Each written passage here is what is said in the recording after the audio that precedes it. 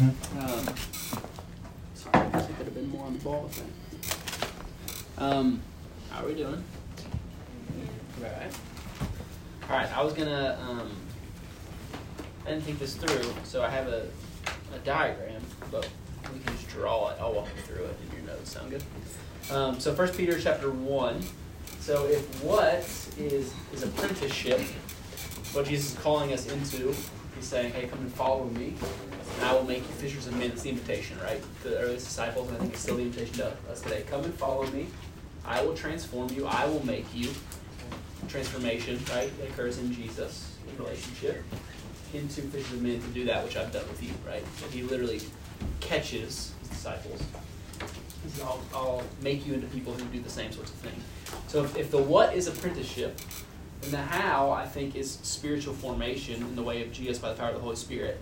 And so I want to look at that this morning, afternoon. Where are we? When are we? 1 Peter chapter 1. So I think you guys are probably familiar with this passage. This is the passage where Peter quotes God in that moment when God says, be holy as I am holy, right? I don't know about you, that was always a really intimidating verse for me.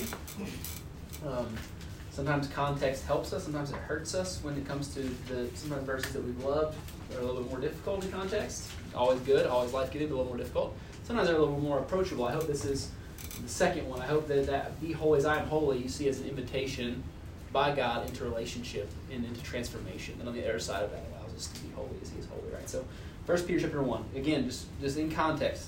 The what is apprenticeship, the how is spiritual formation. This is what Peter says. This is a picture of life and a picture of our life as we walk in discipleship with King Jesus. So starting in verse 13, Peter says this. He says, therefore, with minds that are alert and fully sober, set your hope on the grace to be brought to you when Jesus Christ is revealed in his coming. I think it's helpful just for a second. Let's stop. He says, hey, be fully alert, be aware, set your minds on the grace that is coming, that you've already experienced in Jesus, but that is coming ultimately in its fulfillment when Jesus comes again in the fullness of the kingdom, right? Again, that kingdom language, not when we go to heaven, but when the kingdom of heaven comes fully, is brought fully to bear on the place that we find ourselves now. He says, think about that, put your mind on that, focus on that. He says, verse 14, as obedient children, we all love that word, obedient, right? As obedient children, do not conform to the evil desires that you had when you lived in ignorance. See, we're talking about transformation here, right? This is when you lived in ignorance, it's a tough word. This is when you didn't know the way of Jesus, when you didn't know the things of God, when you hadn't experienced the kingdom. He said you had some evil desires that you leaned into, right? Jesus comes, you meet him, you know him, all that changed. He says, don't live as you used to live.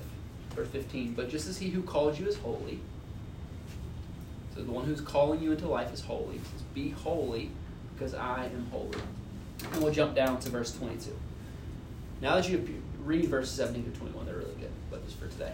Verse 22, now that you have purified yourselves by obeying the truth, you see the connection between obedience and transformation, that we accept, we follow, we step in, and we're transformed, so that you have sincere love for one another. There's life in community. Love one another deeply from the heart. For you have been born again, not of perishable seed, but of imperishable through the living and enduring word of God. So I think Peter is saying a couple things here that are really helpful. And then we'll jump into this paradigm. The first thing is this.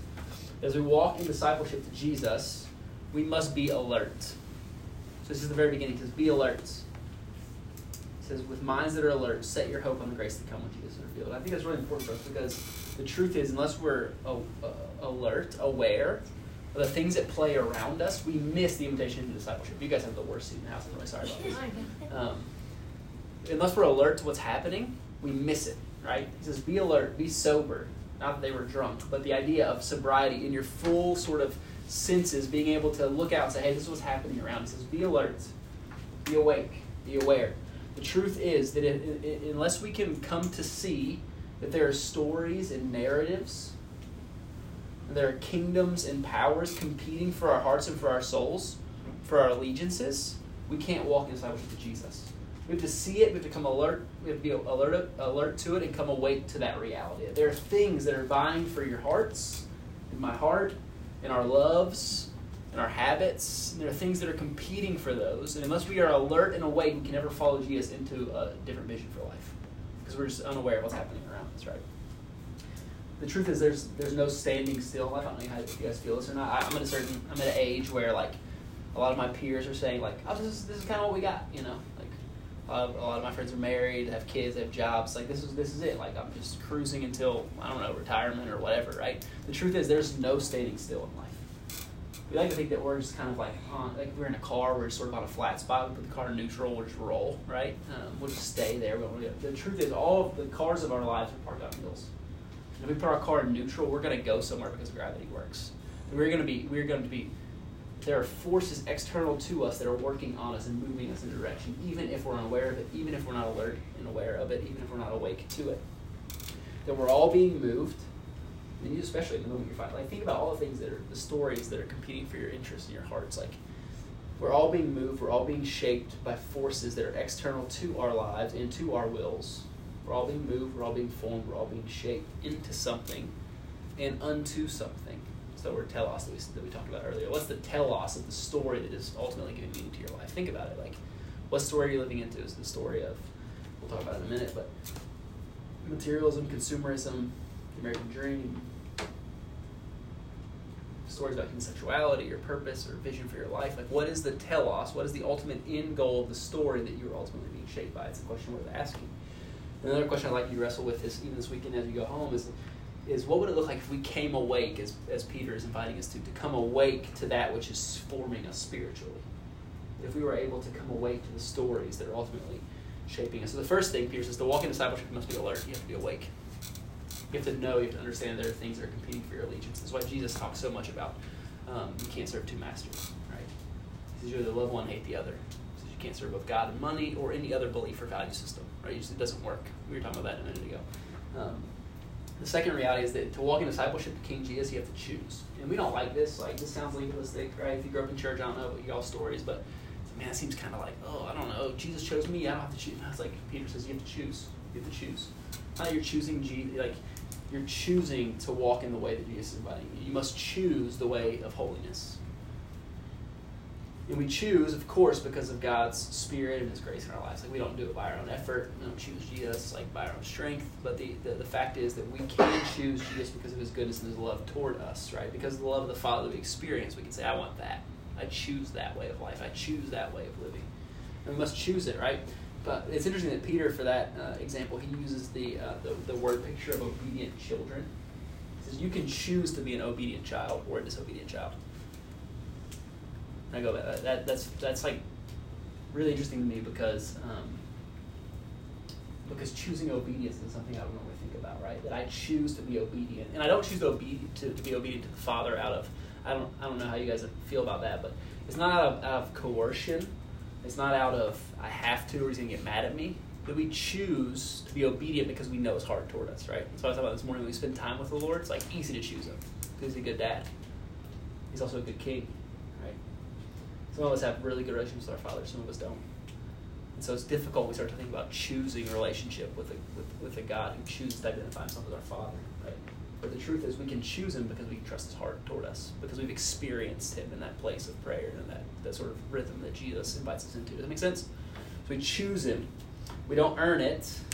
But Peter says we've come awake in Jesus to the forces that are operating on us externally. And then we choose differently. We choose the way of obedience to a good Father because we know His heart for us and we know that He longs to give us good things.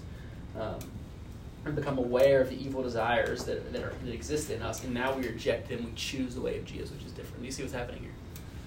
And then finally, so to be disciples of King Jesus, we have to be alert. We have to choose the way of Jesus. We don't accidentally just wake up more like Jesus. That's not what happens. As a matter of fact, there's other forces at work that we're going to talk about. We don't just wake up being more holy. We don't just wake up being more in love with God. We don't just wake up being more on mission, right? We choose it. And the truth is that as we choose the way of Jesus and the way of love, we are transformed. And that's the beauty, right? That Jesus does the transforming, we don't do it. It's fascinating to me the invitation of Jesus into discipleship is to come, to follow, and He will make us, right? He says, I will make you. You don't make yourselves. That Jesus does the transforming, but it's in the context of a relationship and committed, choosing the way of Jesus. And that we are empowered to love each other, Peter says, out of the overflow of God's love for us. Deeply from the heart, authentically compelled toward one another in love. And the truth is the result of discipleship in this way, it's fascinating to me, is rebirth. right? It's a transformation that is so radical that the only way that Peter can talk about it is in the context of being born again. I think that moment when Nicodemus comes to Jesus in John chapter 3, I think. Don't quote me on that. John 3, yeah. And he says, hey, Jesus, what do I got to do to go to heaven? And he says this like weird paradigm thing. He's like, what do I got to do to inherit the kingdom? Like, what do I got to do? Jesus is like, you got to be reborn. He's like, I'm old. Like, you know how this works? Like, that's not happening. That's not on the table. What Jesus is saying is that you must be completely like transformed to the degree that it would be like you were born again. Right? This is a beautiful picture, right? Of the newness of life that comes when we find our purpose in our life caught up in the story of Jesus. There's another place in the New Testament where I think the English is "till Christ is formed in you" kind of thing. But that language is like literally like a baby like being formed in its mother's womb. It's the picture, right? That something is happening in us, that Christ is being formed in us, that God is doing a work in us, and it's so completely transformational that we are being made into the image of Jesus, and Jesus is being formed in us. It's an amazing picture, right? And that's the formation and the transformation that happens as we walk in discipleship. So we must be alert, we must choose, and we are transformed in that, right? So I want to talk about that just for a minute this afternoon and kind of leave you guys with a paradigm that I think we're teaching through as a church. I have it like on my computer. I look at it all the time. It's helpful. It's not mine. I didn't come up with it. There's a church in Portland called Bridgetown Church. A pastor there called I'm English now. I have friends who are from England. They say called, not named. So I was talking to them on the phone, so I think that's why I said that. But there's a pastor there named John Mark Homer. He does really good work. I would recommend anything that they do. But they came up with this paradigm that's really helpful. So like we teach it at our church. We teach it in our small groups. Like we talk about spiritual formation in this way a lot. So I think it's really helpful. And we'll walk through it. I was going to put it on the screen, but no internet. So let me hold it up. So this is it. If you just want to draw a triangle, it's probably helpful. When I say spiritual formation, this paradigm is what I'm talking about. And obviously, it's not the be all end all. Like there's more to be said, but this is it. So I'll walk you through it. But you can draw a triangle for right now. And what we're trying to look at is, okay, there are two realms of spiritual formation. Like I said, we're all being formed. We're all becoming someone. Whether or not we like it, whether or not we're aware of it, we are all being shaped and moved by forces and stories and things that are external to us, right? And so unintentional spiritual formation, that's the first paradigm we're going to talk about. This is what happens to you when you wake up on Monday, you go to class. This is how UTK is forming you. This is how your friend groups are forming you. This is how people I can email you this or something. You can share it later if you want later. This is how we're being formed, whether or not we know it. These are the things that we have to come awake to, Peter would say, this reality, right? So the first thing, when we talk about spiritual formation, what do we mean? The truth is, unintentional spiritual formation is the way culture disciples us. So if we're going to be all in the kingdom of Jesus, we have to be aware of the way that culture is trying to make us disciples. Does that make sense? The way our cultural moment is discipling us. And all that means is it's teaching us about life, right? And so just begin to think, what does culture say about life? What is culture? What is our moment? What is our world? What is, UTK or wherever? Is that how you guys say? I don't even know. Is that it? How do you guys say? Like, what's the thing? Like UT. Sorry. We're the UT. Yeah, we're UTC, so I get it. It's cool. Yeah, you guys used to be UT. It's fine. I don't know how any of UTC. I don't know. I made a video out of that. Go Mox, I guess, or whatever. Which are they? A shoe? Are they a bird? I don't know. We have to come awake to that reality, right? So how are we being shaped? How are we being discipled? How are we apprenticing under a vision for life that is antithetical in so many ways to what Jesus is calling us to? That makes sense. We have to come awake to that. So the first thing that shapes us, there are kind of three realities. So if you want to put one corner of the triangle, the first thing that disciples us or that shapes us or that spiritually forms us are the stories that we believe about life. We're going to contrast this paradigm with what Jesus says about life here in just a second. Okay, so this is the way that we're discipled by the world around us. The stories that we believe about life. The truth is that we all live inside of stories, right? Anybody a philosophy major? Really? So, you're smarter than all the rest of us. Philosophers talk about meta-narratives. Stories that give meaning to other stories, right? There's stories that kind of sit on top of stories and give meaning, right? We all live in meta-narratives. We all live under stories that are giving our lives meaning. This is really important, right? Because we were created to live into a story.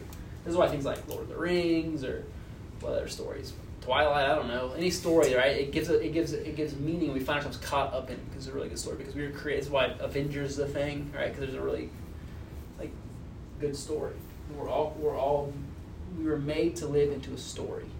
We were created to live into a story. A theologian that I like, his name is Christopher Wright. He says that we are a storied people.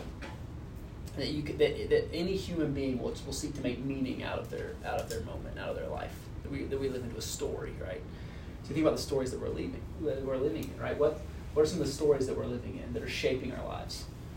I mean, anything can be a story. Consumerism is a story, right? What's the story of consumerism tell you? Keep buying things, and what happens? You'll be happy. That's a story. It's a story that's led to things like planned obsolescence. That's why your iPhone goes bad every 2 years. I'm not trying to hate.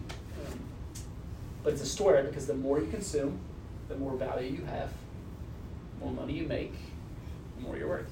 Right? It's a story that's giving meaning to life. And I'm not trying to say that all these stories are bad and until I think that one is not helpful. But not every story has to be a bad story. It can just be less than the story that God's calling you into, which is your beloved son or daughter of the King, made for God's glory and your joy to participate with Him in the renewal of all things. That's a really good story. These stories don't have to be bad. They just can be less than that story, right? Or what about the story of human sexuality that's playing itself out around us right now? You find value in relationships and worth and image and whatever. That's a story about what you are meant to do and who you're meant to be and where your life is going. Right? So we're all story people. We all live in stories. We have to become aware of them. What we believe about life really matters, is what I'm saying, right? So when we're uncritical of those things, when we don't come awake to them, when we don't discern them, they can influence us and they can move us to a place that we don't even know we're going. Does that make sense? They can push us toward a telos that we don't necessarily want to go to. Or I would say to you, if I named it, you would say, I don't want that. I don't want to be a slave to making money and buying things, right? But we get caught up in it because it's the story that we've given ourselves over to. So the first thing that shapes us is forms us spiritually. If we're not aware of it, are the stories that we believe. The second one is the habits that we live into. This is really important. The second part of the triangle is the habits that we live into. Most of us, I think we would like to be romantic enough to think that we do things based upon what we believe and what we love. It's not true. I can prove it to you, right? Who likes black coffee? Who always, from the moment the first time they drank it, liked it? There's always one. Most of us, in this example, work our way toward liking black coffee, right? It's an acquired taste. Some of you are on the journey still. Some of you want to because it's cool and you want to drink craft coffee and pour-overs and those things. If you come to Chattanooga, that's what you have to, or else you're not hip, so you have to learn. We have an associate pastor at our church, and he tells a story of wanting to like black coffee so much. He had drank coffee before, black, hated it. Somebody was like, hey, if you go to this barista parlor in Nashville, if anybody's been there, if you go to barista parlor, you will love this. It has notes of blueberry and citrus and all these things. This sounds like the greatest drink of all time. He drank it, he hated it. It's terrible. He's like, that's a lie.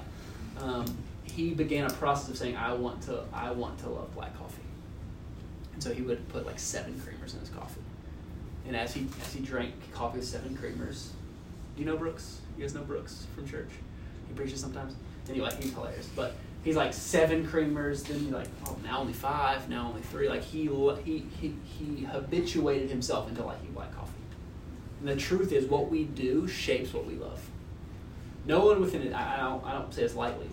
I have a lot of people that I love that have various addictions. No one wakes up in the morning and says, hey, I want to be addicted to something. Right? There's some stories that they believe about life that are happening. There's some traumas or things that are happening. There's also this thing that is true, that when we do things, it shapes that which we love. That we are habituated into something. So what we do regularly does something to us. Our habits shape our loves and our longings. That's James K. Smith, the theologian. He says that our habits shape our loves. And they shape our longings. And this is why I think as disciples of Jesus, we have to commit to doing the things that Jesus did. We can't just commit to learning the things that he said, but to doing the things that he did. Because in doing the things that Jesus did, we come to love Jesus more. We come to be more like him. Cool, let's jump on ahead. Does that make sense? The truth is, what we love has more effect on our lives than what we know to be true. Think about it. You can say you believe something, but ultimately what expresses what you ultimately believe and love is what you do. I can say I love my wife, but how I treat her ultimately demonstrates whether or not that belief that I say I have is true. The third area that shapes us unintentionally, if we're not even critical of it, just all the time, at every moment, this is shaping us. The stories we believe, the habits we live into, and the relationships that we're a part of. Everybody knows this is true because everybody probably had a grandma or an aunt or somebody say that if you hang out with sheep, you're going to smell like sheep, right? That's the way my grandma would say it. It's just the truth. It's just common wisdom that the relationships we're in shape us. And the really interesting thing is that we start to become like the people that we spend time around, but the truth is we also choose the people that we spend time around based upon what we like, right? So this is a reinforcing sort of circle. All of that, so in the middle of the triangle, all of that, the stories we believe, the relationships that we're a part of, the habits that we live into, all of that happens in a context, in an environment, right? This is really important because those things are shaping us in the context of an environment. For me, that's the environment. There's a lot of environments. It can be online, it can be friend groups, it can be the city you live in. For us in Chattanooga, Chattanooga's a formation machine. If you're from Chattanooga, you know this, right? So all of that happens over time, day by day, year after year, not all at once. But the truth is, a lot of college students in Chattanooga move to Chattanooga, and then, all of a sudden, 2 years later, they find themselves drinking third wave coffee, wearing Blundstones, with a paddle board strapped onto the top of their Subaru, right? Like, these kids are from, Detroit. It's like, we got Chacos now, Like, what are you doing? But all of that, they're being formed in an environment. And the environments that are part of our formation engines. Like, I'm sure that Knoxville's the same way, right? You just think about it. What's somebody who comes to Knoxville? Like, what do they leave like, right? Like, the context, the environment that all that's happening in, it happens to us, and we don't realize, but at the end of the time there, you look back like, oh, I now own a Subaru and have a paddleboard, and see how this happens, right? All that's happening, but we're not aware of it at the moment. We're becoming a certain kind of person, being shaped, being formed spiritually by the environment we find ourselves in. All of that happens over time and through experience. It's a process, right? Discipleship, apprenticeship is always a process, whether it's the GS or anything else. It's a process that happens over time, not all at once. So the problem is we get all excited, at least I did, a lot of my life. I get all excited about, Jesus, I'm going to change, right? Like, now, this is the moment. That's great. The conviction's a really good thing.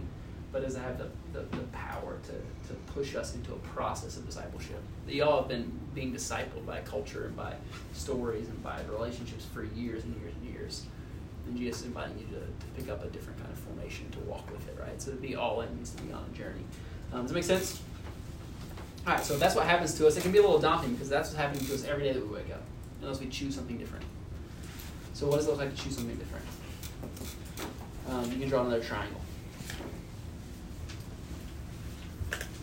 Remember, Peter says that you choose to be obedient children, right, of a good father. Be obedient. Choose it. Intentional spiritual formation. So the first paradigm is unintentional. The second one is intentional. Intentional means I wake up and I choose the way of Jesus, right? Doesn't mean always perfectly. Doesn't mean always completely. But I'm choosing Jesus to live today into what you say about life. It's choosing the way of Jesus. And unintentional spiritual formation happens to us because it happens. I'm telling you, you're not going to wake up tomorrow with all the good intentions in the world and be more like Jesus until we choose the way of Jesus.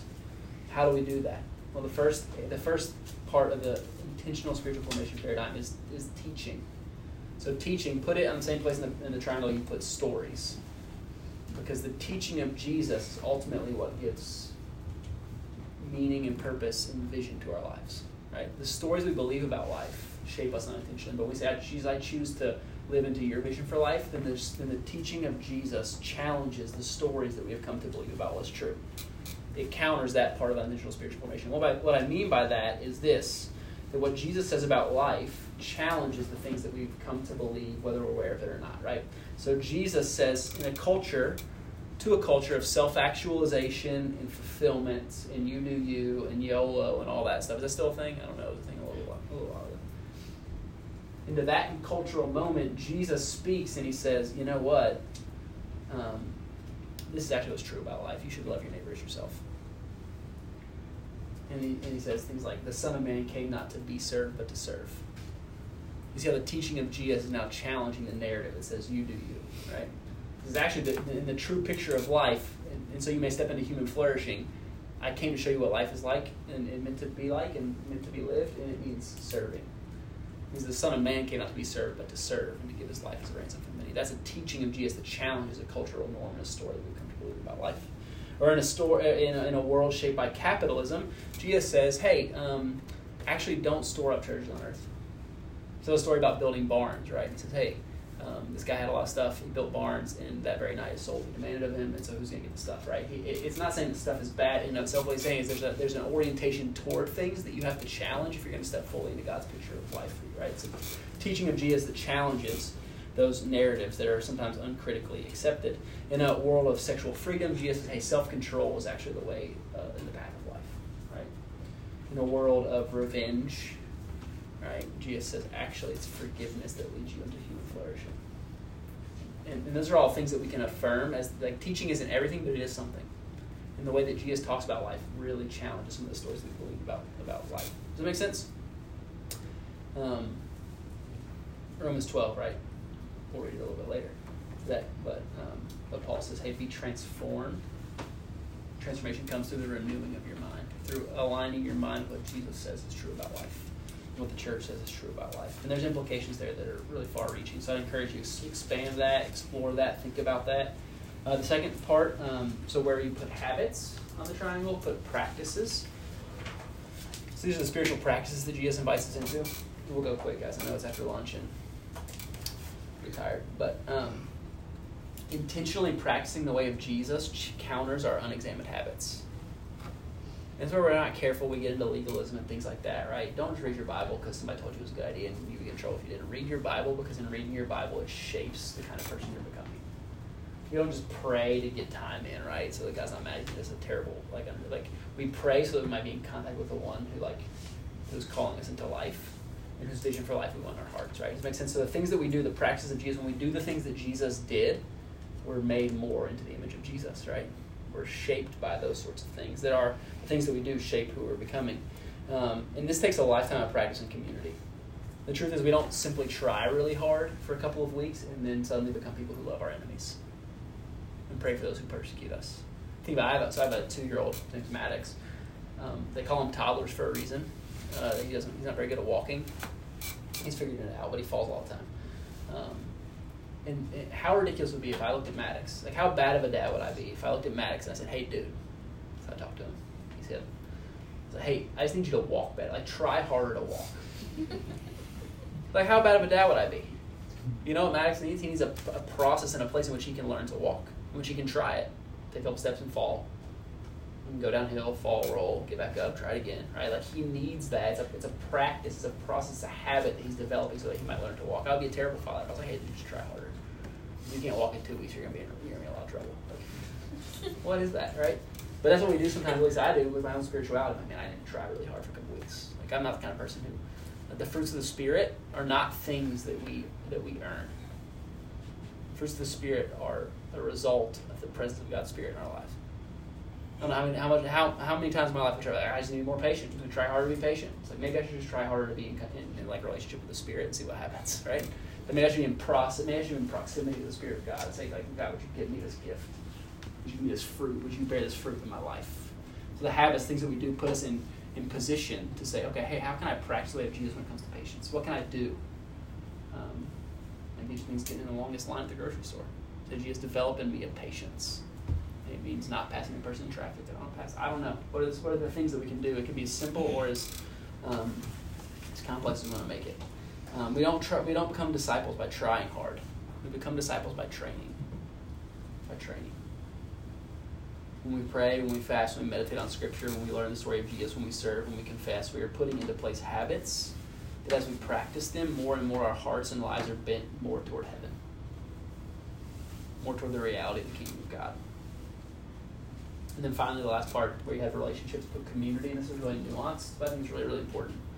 Because the truth is that in our cultural moment and in unintentional spiritual formation, relationship is self-selected based on preference. Think about it. Think about your friendships. Think about the people that you want to be with. I'm not saying you're bad people. We all do this, right? We want to be with the people that we like and that are like us. The truth is, that's fine. That's not always bad, right? The truth is that it's easy. If it's good, I'll ride. If it's not, I'm out. Anybody have friendships like that? Like, I'm here for as long as this is good for me.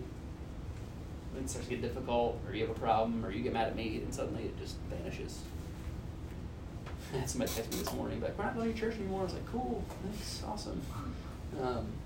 It's the reality, right? I'm not saying they're a bad person, I'm saying that's just the truth of human relationships. It's hard. The truth is, you can't ghost the Christian community. But Jesus invites us to something that's a little bit more rugged than that, a little bit more committed than that, a little bit thicker than that. The community is a group of people, in the way of Jesus, is a group of people that we have decided to be with and to follow Jesus with. And this has massive implications for this community, right? That I've chosen to be with you, you've chosen to be with me, and we've chosen to pursue Jesus together. And that sense of community will challenge and transform our vision of relationship. And it will make us people who can follow Jesus together, right? Because the truth is, if we can choose to be in a relationship, then you can choose to be out of it. That's why friendship isn't the picture of Christian community in the New Testament. It's family. It's family. I was writing a teaching for tomorrow for our church talking about community. And the truth is, Paul says in Ephesians chapter 2 that you are being built. Think about this. He says the words of the prophets and the apostles are the foundation. That you, as the church, are being built into a building that is held together by Jesus Christ himself. And you're being built into a temple where the Holy Spirit of God dwells. And I go in a season when community and friendship and all that is so shaky and so uncertain and so unstable. Paul says you are being built by God himself into a community. And when you're built into something, you don't just choose to walk away from it. If we can choose to be in a relationship, we can choose to be out of it. We need something in the way of Jesus. If we're going to walk in discipleship, and God knows it, and Jesus knows it, and Peter knows it, they all know it, that we need something, and I think we know it as well. We need something that is stronger than our weak attempts to retreat and to isolate when things get difficult. We do. I know me. I'll go be alone. Right? I need something that is stronger than my weak attempt to separate myself from it when things get difficult or somebody hurts my feelings or whatever. See, we can't follow Jesus alone. It's been said that Christian community is a mirror that reflects back to us who we really are. That you can't hide in the community around Jesus, but also the truth is you don't need to. Then we find that community, you don't need to. And so community is so essential to us in intentional spirit because we've chosen it, and it's in that community that we're both exposed and encouraged. It's a community of mutual confession and love and support and forgiveness. And then finally, the context, and this is where we're done. Sorry, I talked a little longer than I thought. The context in which all of this happens is in the context of the Holy Spirit, and this is how Christian spiritual formation works, right? It's not dependent upon you or your efforts; it's dependent upon the presence of the Holy Spirit and the faithfulness of God to do these things, to allow the teaching of Jesus and community around the person of Jesus and the practice of Jesus to actually begin to shape us and who we're becoming. You see, Chattanooga is a formation engine, but the Holy Spirit of God is stronger. I just believe that fundamentally, right? Paul says in Ephesians chapter 2 that the very same power that raised Christ from the dead is alive in you, in the Holy Spirit. And just think about that for a minute. About transformation, life to death. Life, death, life on the other side of death, that's transformation. The very same power that raised Jesus from the dead is at work in you. I think that's the context in which spiritual formation around Jesus happens. So if the what is apprenticeship, the how is spiritual formation in the way of Jesus, intentionally choosing that above anything else.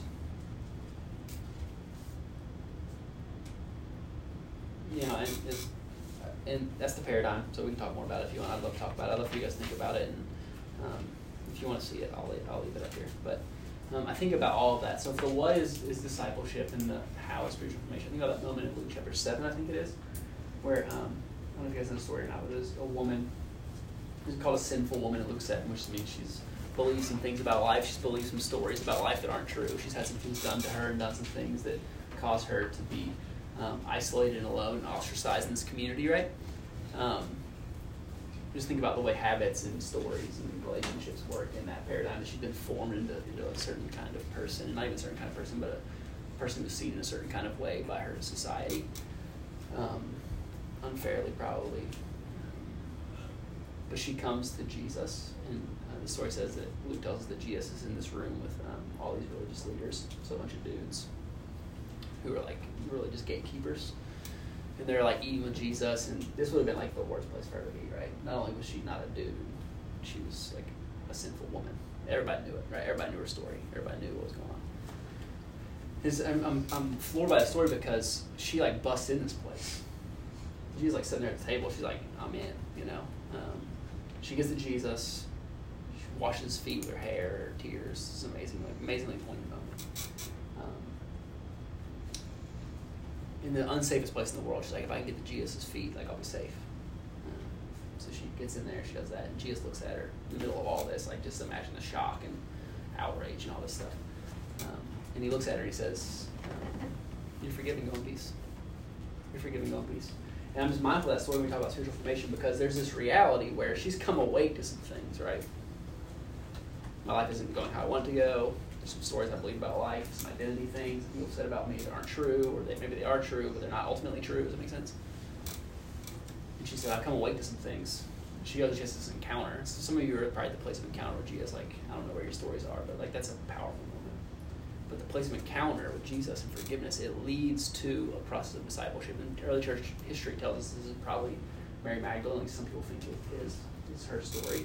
She becomes this like passionate follower of Jesus. She sees him alive, like one of the first people to see him alive on the other side of death. Like she's a disciple and apprentice of Jesus because of this moment. So it's a moment of transformation. I think a lot of us have that encounter moment. And it's beautiful, it's amazing. But discipleship isn't just an encounter, it's a process. It's a life that he invites us into. And so I think in her story, it's this moment. Whether or not it's her, I mean, people argue about it, but I think it is. Because it makes it work for the story. But I do think that there's this moment of encounter, and then there's the invitation into transformation. It takes a lifetime, right? And it's what we're looking at inviting us into. So does that make sense? Let me pray for us, and then we'll have the afternoon. God, we love you. Thank you, Jesus, that you invite us to come awake. And that you invite us into obedience. I pray that you would just like drive deep into our hearts the reality that to be obedient to you is safe. And it's good because you're a good Father and a good King who loves us and who wants the best for us and wants to lead us into transformation, into new life, into life on the other side of the dead places and the dead things and the dead spaces in our hearts and in our stories. And so, Lord, I pray that you would help us to pursue you in discipleship, enabled by grace, empowered by your Holy Spirit, but into choosing your way, Jesus, that you would help us to wake up and to choose life, to make a choice, knowing that you are faithful to meet us on the other side of that choice and to lead us in transformation, that we don't transform ourselves, but you do the transformation. Lord, I pray that you help us to come awake to the stories we believe, to the habits we partake in, to the relationships that we've chosen out of ease and preference, and that you would move us into a space where we would be discipled and shaped by your vision for life, Jesus, by what you teach and what you tell us is true, by the things that you invite us into, Jesus, by the community of faith that you've given us and you've called us to be a part of, and by the power of your Holy Spirit that lives among us and makes all things possible. So we love you, Jesus. We thank you. In your name we pray. Amen.